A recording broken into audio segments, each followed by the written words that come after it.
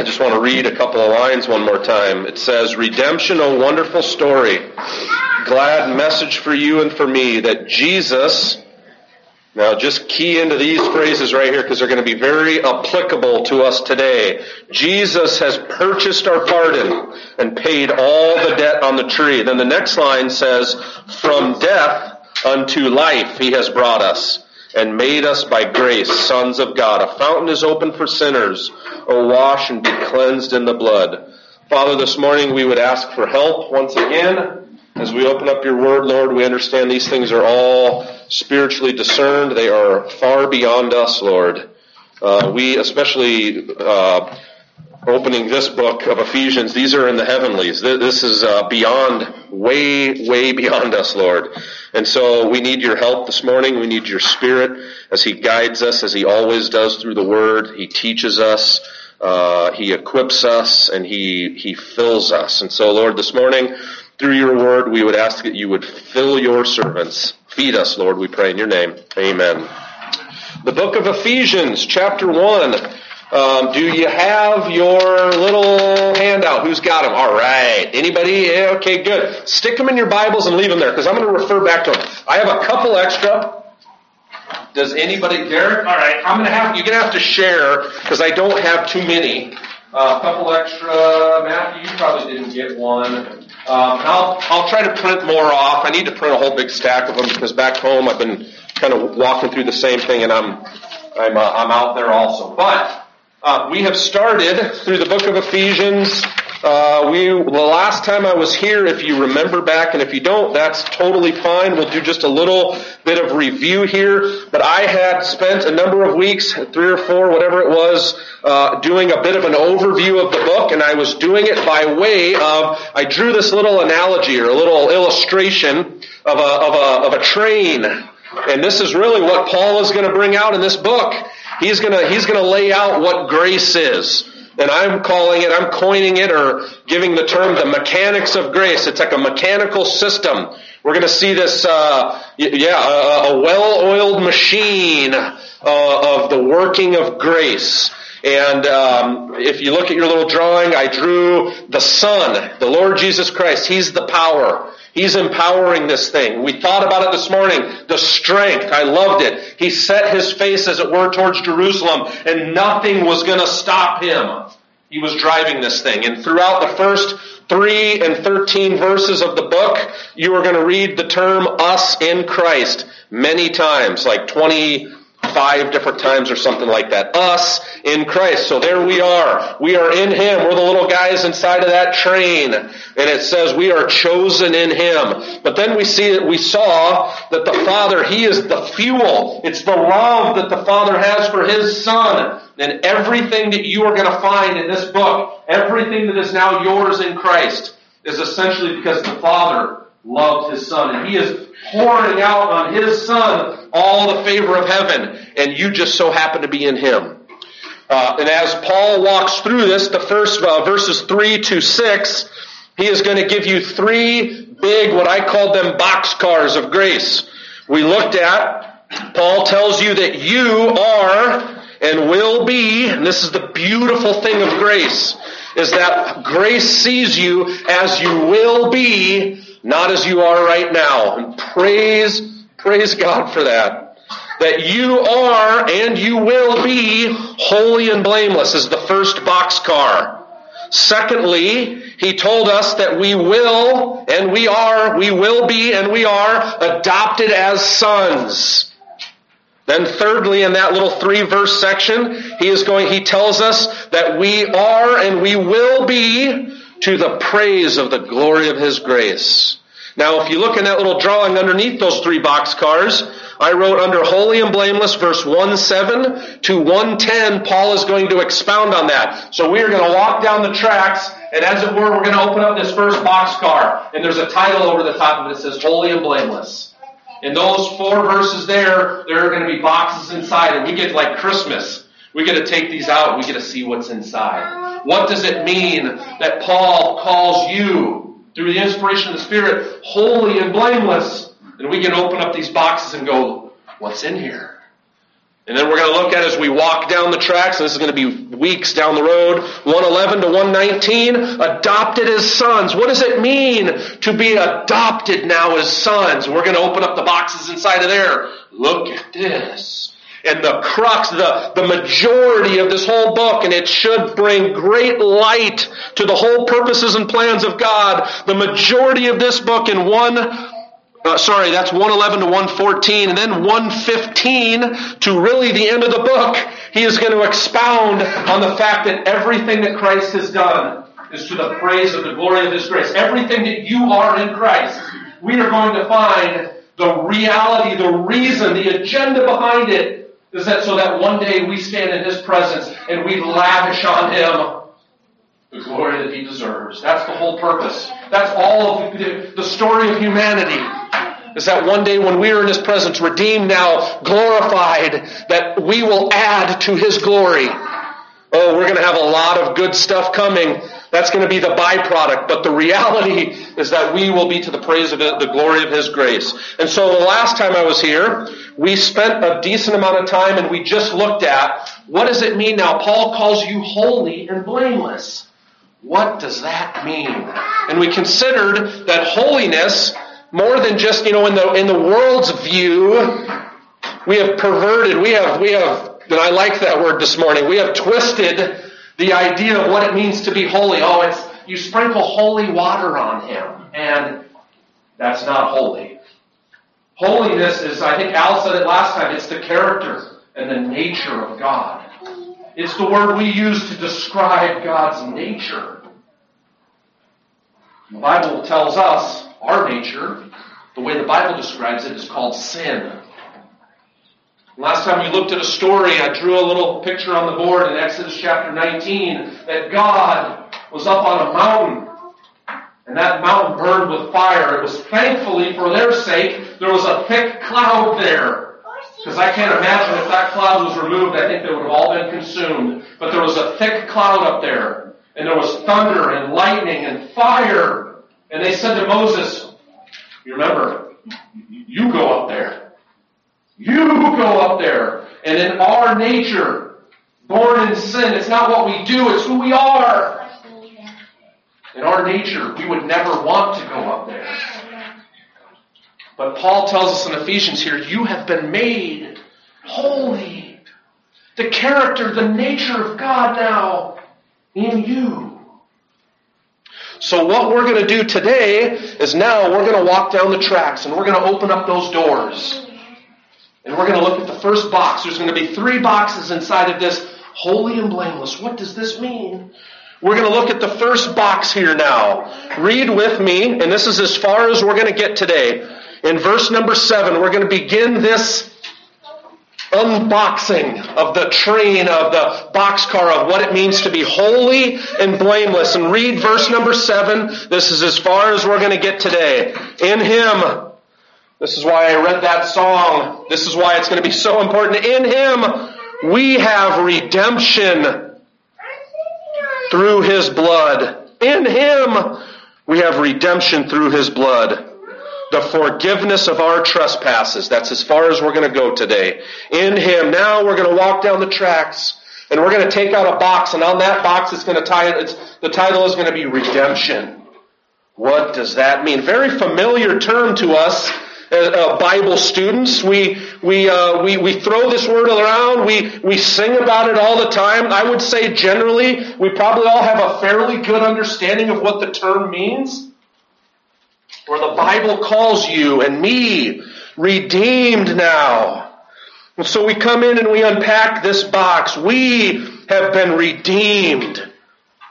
And praise God that this is true. But what does this word mean? Give me some ideas. What is the word redeemed or redemption? What does it mean? Matthew looks like he's got an answer. I think of reconciled. I think of something that's being brought back to Yeah. a place of reconciliation. Mm-hmm. It's definitely that. Any others?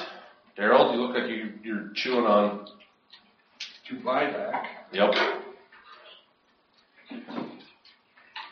Any others?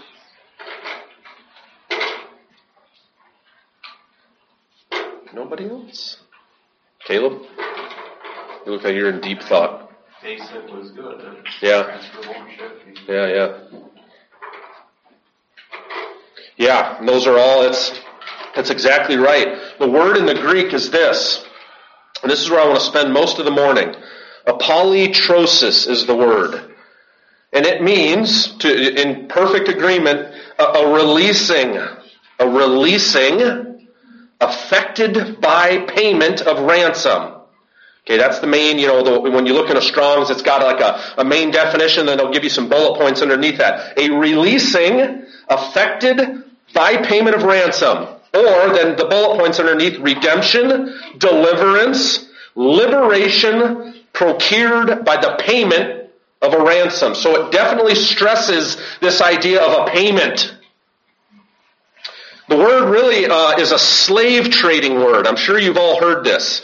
It's a slave trading word. A ransom price, if you were back, even I would say even in the early Americas, when slave trading was prevalent, there was, this seems absurd because I always ask them, who would ever do this? But if you were on the auction block, you're a slave and you're being sold and you're standing up there in chains you brought along, there was a redemption price. What that meant is, let's say it was 50 coins. Someone could come along and lay that redemption price down and essentially make this person, allow this person to go free. Now you gotta think, in the old ancient worlds, that didn't happen probably very often. I can't imagine that somebody would say, you know what, I feel sorry, I'm gonna pay the price. Well, that should take your mind back to the remembrance meeting and go, Lord, why'd you do that? It doesn't make any sense. Why would he do that? Just like that old slave in that old slave world. Who would do that? To pay a price to set a man free. But that's what redemption means. It was a slave world where you could pay the redeeming price, the redemption price, and set a man free. And that, to me, the meaning of that word, that's enough. That's a beautiful word. But it goes back to the Exodus story. Remember, last time I was here, I told the story. We drew it, and I was going to set the whiteboard up, and I didn't want to. But I drew the story of up on that mountain. Remember the fire and the cloud up on the mountain? The people were down low. They were down, and there was a limit. God told Moses, you set a limit there, and you cannot go past that limit. But as I was studying this, I was asking the question, well, how did they find themselves at the foot of this mountain? Well, let's go back. Go back to Exodus chapter 12, and I'm not going to really get into a lot of detail here, just for sake of, we're going to just read a few verses, a handful, maybe 15, 20 verses, and reconsider the story here. It's a beautiful story. This is really where the story of redemption began. It's not the first mention, but it's close. But back in Exodus 12, you remember the story? We're in the Charlton Heston and the Yul Brynner days, right? Maybe some of you don't remember that, but the old Exodus story, Charlton Heston, Yul Brynner, chapter 12, verse 1, the Lord said to Moses and Aaron in the land of Egypt, Israel had been under the tyrannical thumb of the Pharaoh in Egypt for 400 years. They were slaves now. And God says this, verse 2, this month shall be for you the beginning of months. It shall be the first month of the year for you. And I would say, praise the Lord, if you know how you apply to this story, this is where your life began. This is where it began. For me, it was October 12, 2000. That's where my life began. The Lord reset the calendar for me. Everything was new. The day I got saved, everything was new. Josh started October 12, 2000. I was very different before then. He tells them, this now will be the beginning of months. It shall be the first month of the year for you. Tell all the congregation of Israel that on the 10th day of this month every man shall take a lamb according to his father's house, a lamb for a household. Verse 5, your lamb shall be without blemish, a male, a year old. You may take it from the sheep or from the goats, and you shall keep it until the 14th day of this month, when the whole assembly of the congregation of Israel shall kill their lamb at twilight. You think about being a child in this. I told last time we were talking about that Day of Atonement where that man would have those white garments on. I said, think about the children in the crowd, bloodied, as they saw that high priest Well, think about the child in one of these homes here. Dad brings in a little yearling lamb. Oh, cute, so precious. The 10th day of the month, this little baby lamb, it's my pet. I'm going to name it Tommy. Oh, such a cute little guy. Then all of a sudden, 4 days later, Dad gets the knife out. What? Can you imagine being a child in that house? I mean, you should all put yourself in those shoes, because that's the reality of what we look towards. Even the Remembrance meeting, we look and go, Lord, that was your precious lamb. You take that lamb. Then verse 7, they shall take some of the blood and put it on the 2 doorposts and the lintel of the house in which they eat. So the side posts, they would take the blood and they would strike it on the 2 side posts, and above the header, they'd strike that blood. Down to verse 13, the blood shall be a sign for you on the houses where you are. And when I see the blood, when that death angel comes through that land that night, I will pass over. It's where we get the name for 3,500 years later. The Jews still observe Passover, going right back to this night. I will pass over you, and no plague will befall you to destroy you when I strike the land of Egypt. Verse 29, at midnight the Lord struck down all the firstborn in the land of Egypt, from the firstborn of Pharaoh who sat on his throne, to the firstborn of the captive who was in the dungeon, and all the firstborn of the livestock. And Pharaoh rose up in the night, he and all his servants and all the Egyptians. And there was a great cry in Egypt, for there was not a house where someone was not dead. Then he summoned Moses and Aaron by night and said, go up, go out from among my people, both you and the people of Israel, and go. Serve the Lord as you have said. Take your flocks and your herds as you have said, and be gone and bless me also. That night, a strike was made against Pharaoh. This man who had these people enchained for 400 years. It's going to be such a spiritual picture of you and I. We were like this, chained by an enemy, dragging us along, and we were powerless to this enemy.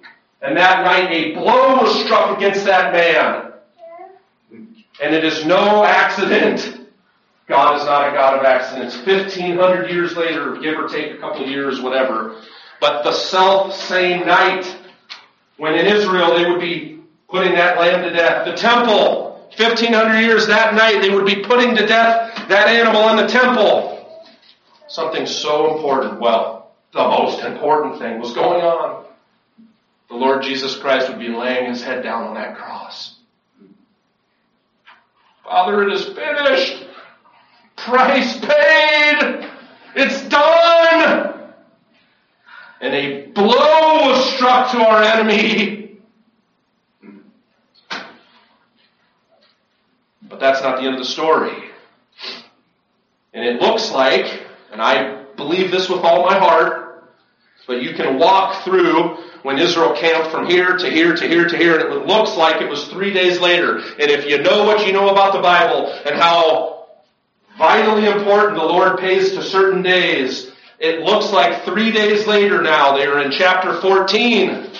3 days later, read with me. Then the Lord said to Moses, tell the people of Israel to turn back and encamp in front of Pi-hahiroth, between Migdol and the sea. So the Lord leads them. If you understand this geographically, he leads them into Pharaoh what seems like a trap.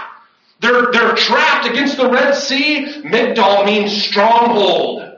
Something very bad. Pi-hahiroth means the mouth of the grave. And Pharaoh looks and says, they're trapped. What kind of a maniac would lead them there up against the sea? Oh, what a picture this is going to be. 3 days later, the Lord dies and he goes into the ground and up against the mouth of the grave and the stronghold. And the enemy looks and says, we got him. Verse 3, for Pharaoh will say of the people of Israel, they are wandering in the land, the wilderness has shut them in, and I will harden Pharaoh's heart, and he will pursue them, and I will get glory over Pharaoh and all his host, and the Egyptians shall know that I am the Lord. And they did so. When the king of Egypt was told that the people had fled, the mind of Pharaoh and his servants was changed toward the people, and they said, what is this that we have done, that we have let Israel go from serving us? So he made ready his chariots, and he took his army with him, and took 600 chosen chariots and all the other chariots of Egypt with officers over all of them. And the Lord hardened the heart of Pharaoh, king of Egypt. And he pursued the people of Israel while the people of Israel were going out defiantly. The Egyptians pursued them, all Pharaoh's horses and chariots and his horsemen and his army. And he overtook them and camped at the sea by Pahaberoth in front of Baal-zephon. Verse 13, I love this. This is like probably the best part of the whole story. Moses said to the people, he stands up in front of him, "Fear not. Stand firm and see the salvation of the Lord, which he will work for you today." And he points his finger at that enemy. He says, "Guys, you see that enemy right there? Those Egyptians whom you see today, you'll never see them again. You'll never see them again. The Lord will fight for you, and you have only to be silent." The Lord said to Moses, "Why do you cry to me? Tell the people of Israel to go forward. Lift up your staff and stretch out your hand over the sea and divide it, that the people of Israel may go through the sea on dry ground. And I will harden the hearts of the Egyptians so that they will go in after them, and I will get glory over Pharaoh and all his hosts, his chariots and his horsemen. And the Egyptians shall know that I am the Lord when I have gotten glory over Pharaoh, his chariots and his horsemen." We all know the rest of the story. The waters divide. The Israelites pass through on dry land. Don't miss that part. It wasn't muddy, moggy. I love the duck hunt. Let me tell you what, the edge of those sloughs, your like boots are sunk all the way down to here. That wasn't Israel. There was no bit of water, picturing God's judgment that would befall those people. The ground was cracked, dry ground, and they walked across. And as soon as they got over, Pharaoh went, "We got him." And he goes. And those waters came crashing down. We know the story. The power of death. Those chains that had those people in bondage, boom, they were broken and free. Look at what it says in 15 now. Then Moses, chapter 15, Moses and the people of Israel sang this song to the Lord, saying, "I will sing to the Lord." Oh, this is the law. This is first mentioned here. The first time singing is mentioned in the Bible. It's reserved to the redeemed. "I will sing to the Lord, for he has triumphed gloriously. The horse and the rider he has thrown into the sea. The Lord is my strength and my song, and he has become my salvation." Verse 3, the Lord is a man of war. The Lord is his name. He set his face, as it were, towards Jerusalem. Verse 6, your right hand, O Lord, glorious in power. Your right hand, O Lord, shatters the enemy. Look at verse 11. Who is like you, O Lord, among the gods? Who is like you? Majestic in holiness, awesome in glorious deeds, doing wonders. You stretched out your right hand, the earth swallowed them. You, verse 13, have led in your steadfast love the people whom you have redeemed. The people whom you have redeemed. And look at verse 17, look at verse 16 rather. Terror and dread fall upon them because of the greatness of your arm. They are still as a stone till your people, O Lord, pass by. Till the people pass by whom you have purchased. That's redemption. You will bring them in and plant them up on your mountain, the place, O Lord, which you have made for your abode, the sanctuary, O Lord, which your hands have established. I ask the question, how did those people get there to the foot of that mountain? And we know the spiritual reality, like we talked about last time. The reality of this truth is, guys, we get to go all the way up. We get to go right into the presence of God. We talked about that this morning in our remembrance meeting. It's as we gather here, we are in essence in spirit. We are there in heaven. We are on the mountain. What a miraculous truth. We get to go up. This is the story of redemption. It's like Pharaoh stood there and he looked at God, clenching his fists, said, "You want your people back? You're going to take them out of my cold, dead hands." Like our King, the Father, he rolls up his sleeves and he says, "Oh, we can arrange that. We can arrange it." And that's what redemption did. It's a slave trading word. A ransom price was set. And the Lord Jesus came in and he set the price down. He paid the ransom price. I dug in a little bit deeper to this word, back to Ephesians chapter 1. I dug in a little bit deeper. I started kind of breaking the word down, and I realized it's a compound word. This apolytrosis is the word redemption. Apolytrosis. It's two words in the Greek. Two separate words of a compound word. The first is apo, A-P-O. And the word means separation, or a state of separation. Listen to this. A kind of separation of one thing from another, by which the union of the two is destroyed. You know, we have this idea in marriage. We say, you know, my wife and I, well, we're separated right now. That means, you know, I'm living in an apartment here and she's at the house. We're separated.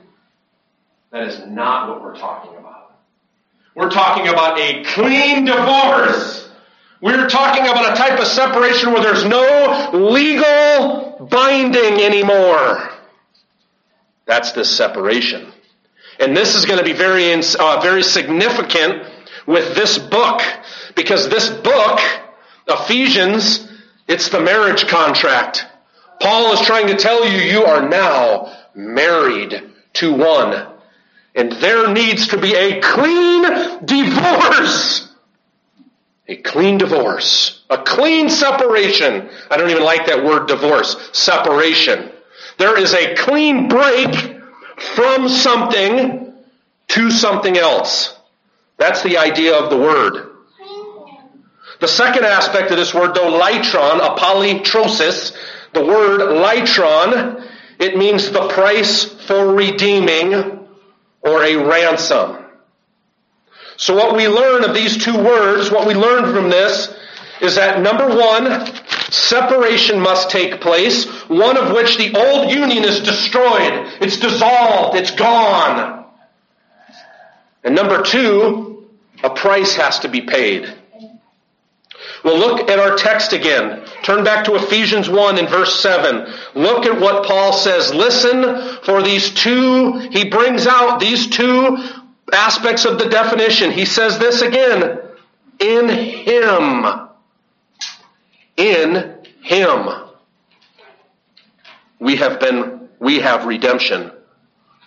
Then he says, through His blood, the forgiveness of our trespasses. Did you hear them both? They're there. First he says, now you are in Him. You've been separated from that old world out there. Not to go back into it or anything else it offers. That's what you've been separated from. That old union is destroyed.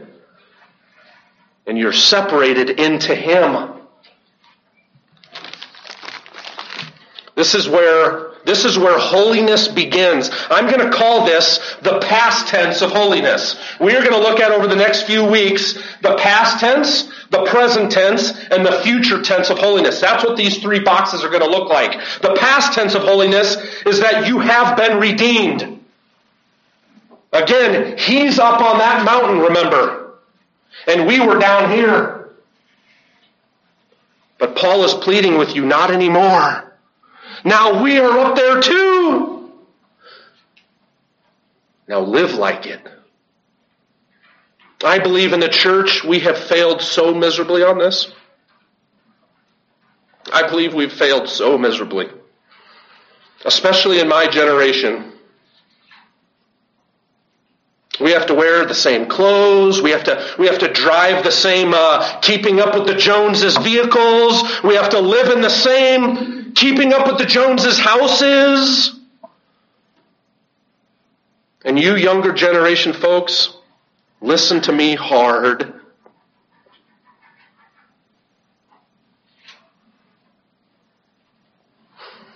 Don't believe this lie. Don't believe this lie. You want to hear what this lie is? This is it. This is the way it sounds. The American dream. Oh, the American dream. It's the white picket fence's house. It's the shiny car in the driveway. Oh man, your neighbors are going to look at you and go, woo! That guy, that gal, she's arrived. Whoa. It's all a lie. It's a lie. I was at wrestling this week with the boys. And we pretty much thrift store all our stuff. We get hand-me-downs from the rest of the family. That's how my kids dress. We go to wrestling and it's all my banker is there and my realtor is there, and they're very wealthy, and all their kids are Under Armour, everything up and down. And I sat down and I went, I was kind of embarrassed. And then I realized, that's the lie. That's the lie. I'm going to just look like them. Because you know what happens when you buy into this lie? You become a slave all over again. You are chained to this. You wake up one day and you realize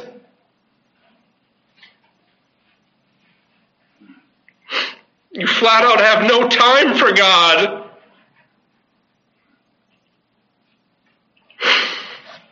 To have all this garbage that the world says you have to have. You have to prostitute yourself out to earn it. That's what you do. You sell yourself for it. The author of Hebrews, Brother Derek read it this morning. Probably worthwhile to turn there. Turn to Hebrews chapter 12, please. We're okay on time. Hebrews chapter 12, the author of Hebrews, he says it best. Verse 1.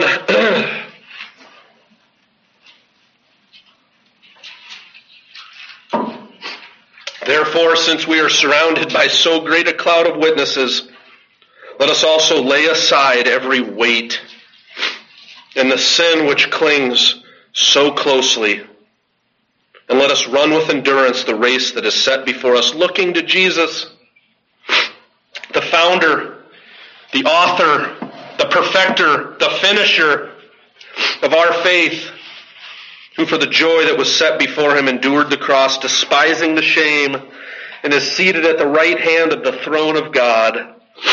The author of Hebrews says to lay aside every weight and the sin which clings so easily, or I think it's the King James, the sin that besets us. I think Derek says entangle us. Is that the NASB? That sin which entangles us. Those are all great words. We're all running this race.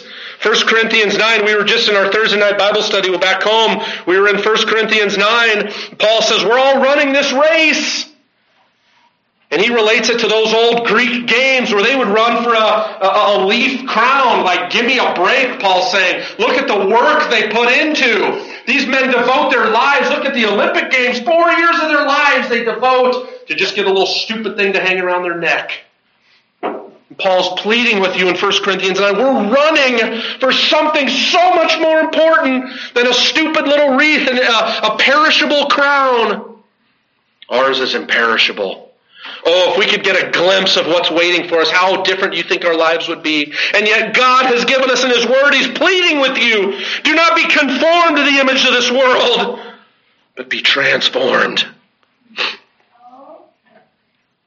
Paul says, the author of Hebrews says, lay aside the weight and the sin which besets you. If I asked you, what are the sins? What are your sins that beset you? What are they? I'm not asking, just you think about it. What are the sins that beset you? And I would hope that you know yourself enough to know where your weaknesses are in your sin life. I hope you know yourself enough. Because I'm telling you what, your enemy does. Romans 13, Paul says this, make no provision for the flesh. Make no provision for the flesh. Don't put yourself in a place where you're going to be easily tempted to fall. Well, how could you do this if you don't even know what your own weaknesses are? So lay aside the sin, he says. Lay them aside. Oh, this is a no-brainer, really. This is a no-brainer in the Christian walk. In this race analogy, it's the equivalent of breaking the rules of the race. It's if you're running and you decide to run off the track and take a shortcut. You're running the Boston Marathon, and you decide, I'm going to go down the alleyway. Well, it disqualifies you. I was thinking about what's his name? What's the big run or the bike? Armstrong, Lance Armstrong won how many medals? How many of those? Whatever that stupid. I'm drawing a major blank. Whatever that race was, the Tour de France. But he got disqualified of all of them. Why? Because they found out he was taking performance-enhancing drugs, and it's all gone. That's what sin will do to you. Lay it aside. Get rid of it. And this is the no-brainer. We look in the Christian life and go, well, yeah. But the author of Hebrews tells us this. Lay aside the weight. The weight that besets you. This is a much less popular topic to talk about. Can you imagine in a marathon, a runner, he puts on an 80-pound pack, and he's going to run this thing. Is it against the rules? No. But really, really stupid. What a disadvantage. What a hindrance. And I ask you this. What are the weights in your life? I can tell you what mine are. What are the weights? The author of Hebrews is saying, run. Run! Lay aside those weights. What is hindering you? What is hindering you from wholeheartedly following the Lord? This is a much, much more difficult exam. This list is endless. In this country we live in, it could be family, hobbies, career, the house, whatever. I mean, this list could be endless. But you want to know what your weights are? I'll give you this is just my personal, I'll give you a test. Go home tonight as you get ready for bed and tell the Lord, I'm going to spend 2 hours in prayer.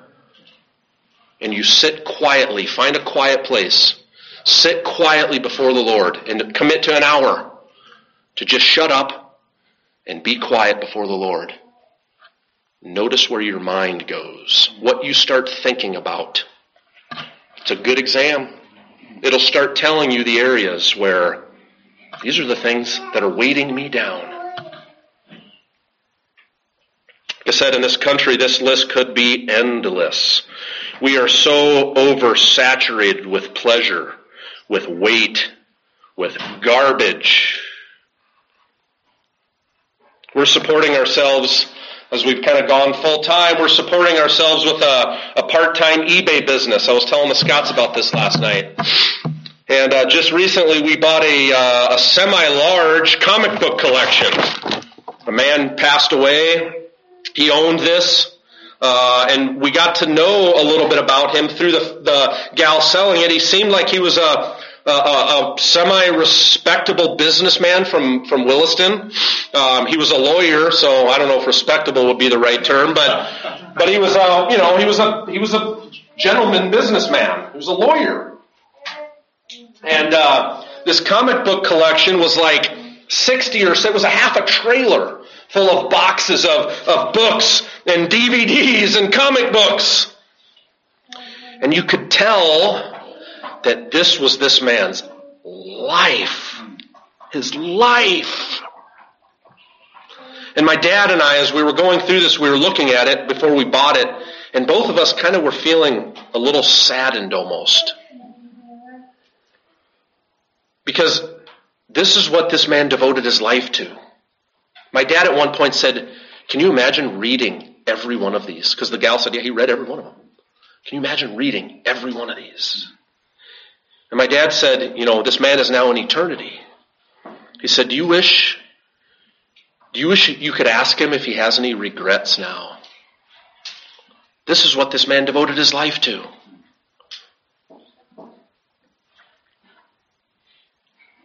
Listen, Christian,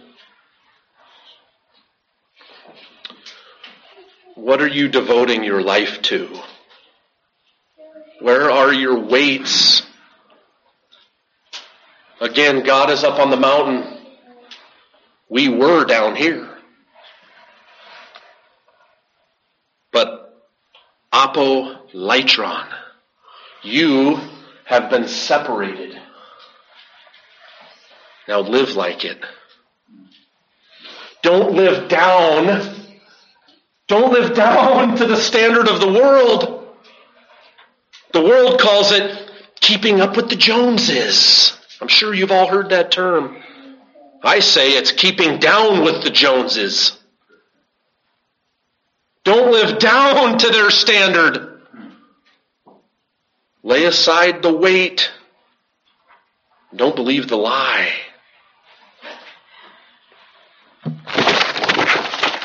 With just 2 minutes we have remaining, there was 2 definitions to this word. Remember, apo, separated. And when we are talking about, again, we are opening up this boxcar of holiness. Separated is the first movement of God. That's why I say it is the past tense of holiness. That you have been separated unto God. Apo. But the second aspect, the second part of this definition, litron. Remember, there was a price paid. And we read that we have redemption in Ephesians. We have redemption through His blood. The forgiveness of our trespasses. There was a price, a very costly price that was paid. The blood of the Lord Jesus Christ would be the ransom price that would be brought into the heavenlies.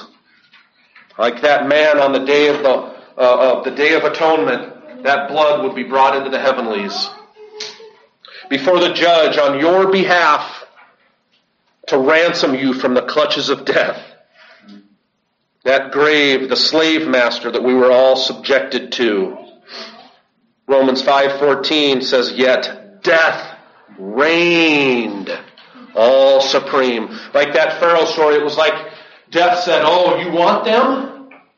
You come get them out of my cold, dead hands. The Lord Jesus said, we can arrange that. We can arrange that. Death had you in its chains. What were the chains? Paul tells us we have redemption through His blood, the forgiveness of our trespasses. Our sin and our trespass had us chained to this enemy. We were powerless, leading us to destruction. But Jesus came in. He laid down the price on your behalf, separating you, a clean divorce, a clean separation, legal bind, no longer dissolved, no longer anymore, completely dissolved, separating you from that master and placing you in Himself. And He had to do both. He had to redeem you from the slave master. That was the blood on the door. But He also had to break those chains. That was the crossing of the Red Sea, crushed that enemy and put him to death.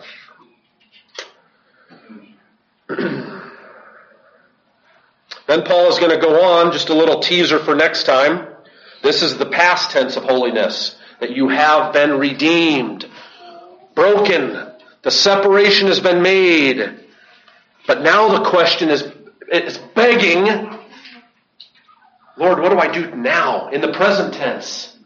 I'm holy. I see that. I get what your word tells me. But how do I live right now today? Paul is going to go on. This is the next beautiful aspect of holiness, which He lavished upon us in all wisdom and insight, making known to us the mystery of His will. Now, the Lord and the Spirit are going to tell you, you want to know how you live today? I'll show you if you only ask. So the present tense of holiness now is that He is going to, and I appreciate this more than probably anything in my Christian walk, that I get to go before the throne of grace Lord, what do you want me to do today? How can I live as a holy representative of yours? And the Lord says, I'll show you. I will make known to you the mystery of my will. Let's pray. Father, we thank you so much for this awesome work of redemption. This incredible story, like the Passion play that was played out so many years ago, as you would bring these, you would redeem these people from the hand of Pharaoh. Lord, how much greater, how much better, like the author of Hebrews is trying to relate so many times over and over again, how much better is our redemption today. Father, we thank you for the work of Calvary. Lord, our entire day we want to surround and lavish you with worth and praise and honor and tell you thank you for the work of Calvary, for what you have done for us, Lord. We do thank you once again. We praise you in your name. Amen.